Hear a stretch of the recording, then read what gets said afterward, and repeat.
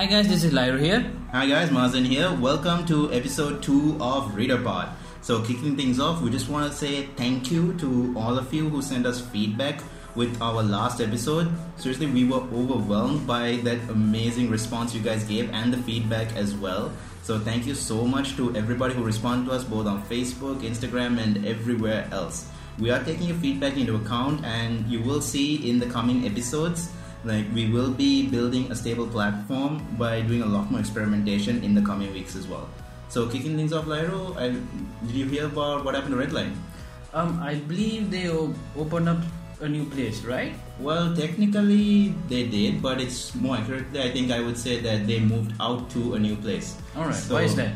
So previously they were at MC, Majestic City, and they moved out to a new place in Joseph's Lane, which is a lot bigger. There's a space for their technical division along with the space to showcase all the PCs they build as well. Right. So you know about Redline, yeah? I mean, yeah. So these guys build high-end gaming PCs. They built a niche for it, but interestingly, at MC they had a few problems apparently.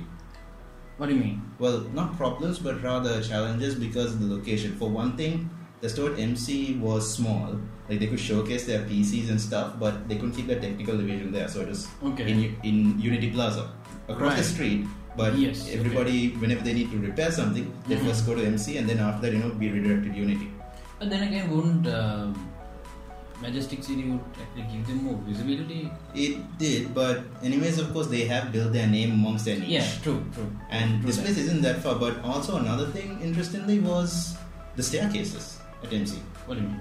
So, the PCs Redline builds, it's like you're talking about over 1 lakh PC and those things are heavy.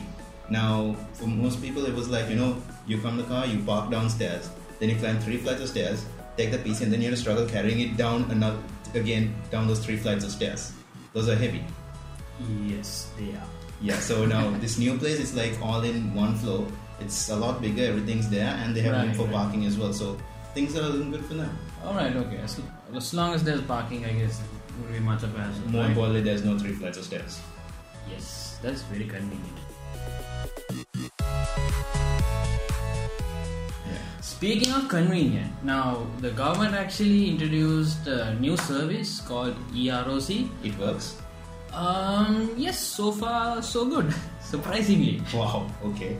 Yeah, so for those of you who don't know, now company registration is something that most people find a bit hectic. That's an understatement. Yes, an understatement. Yes, simply because you have to submit so many forms and you just have to keep on going to the company of registrars few times. So with EROC, what they've done so far is actually you can actually log on to their website right now and check on few things. Now you can check stuff like whether say for example you want to register a company and you have a name in mind, you go to the website and you type in this name and see if there are already registered companies or whether it's whether the name is available reservation, that sort of thing. So it's not I wouldn't say it's a complete end-to-end solution to the current problem where you have to spend days going to the company of registrars doing all this. But what I can say is this probably makes the process a lot more easier now. Wait, so as in you still have to go to the registrar to finish the registration process? Yes, you still do. That is still a bit inconvenient, but then again, this is a good start.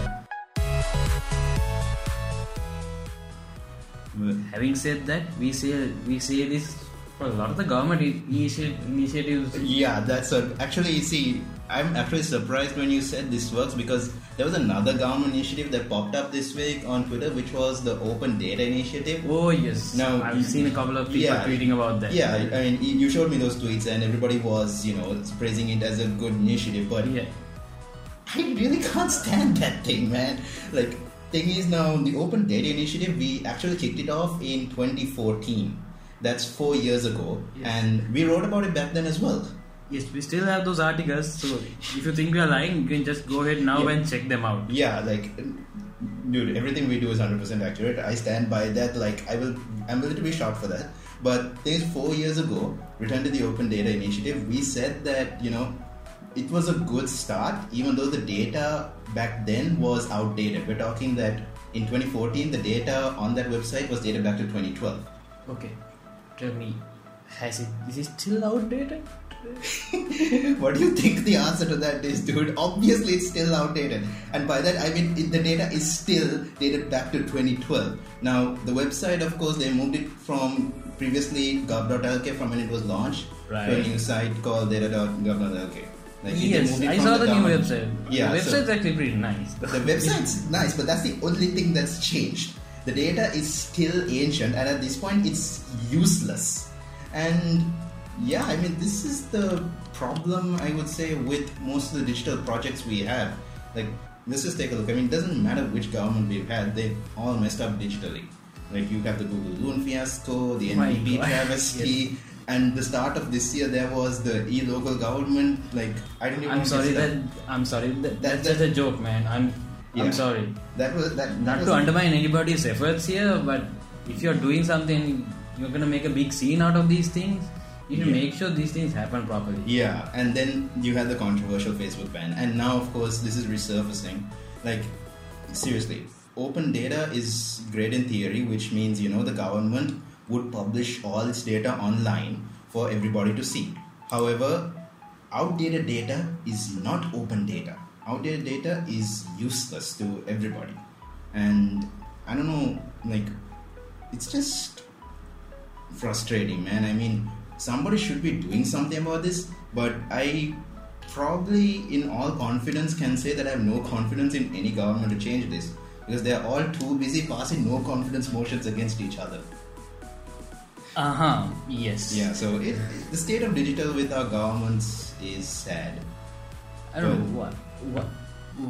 See, I don't know what the problem. I'm not sure what the problem is. Why isn't anybody taking this seriously? I mean, if you remember, this reminds me. If you remember back when the Independence Day celebrations was going on.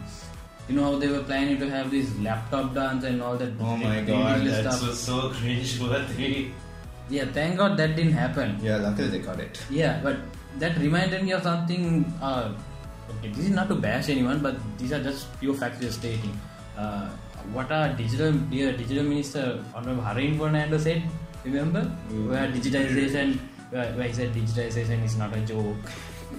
Oh yeah, it's not just about. I remember the meme. Yes, it's not just about a balloon. I think he was referring to the Loon project. Yeah.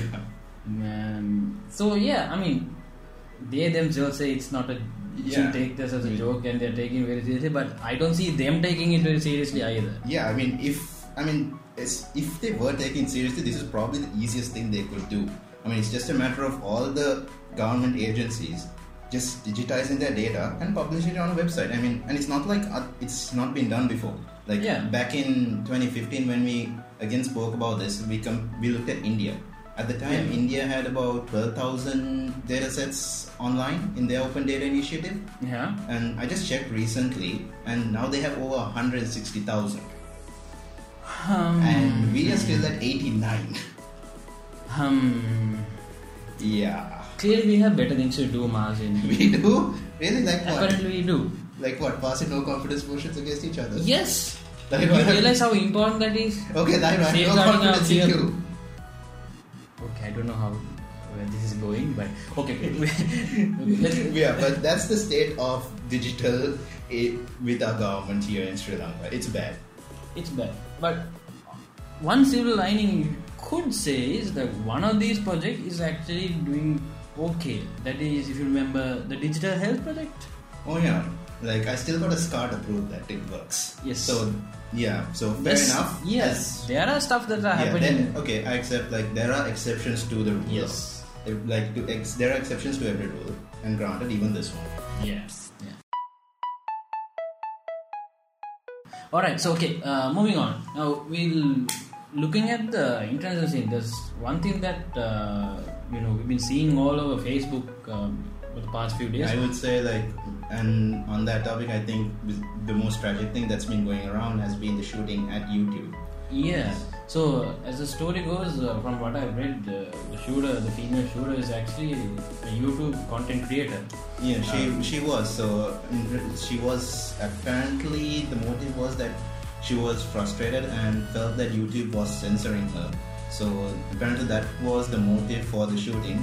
But Right. of course we don't know. Apparently she killed herself.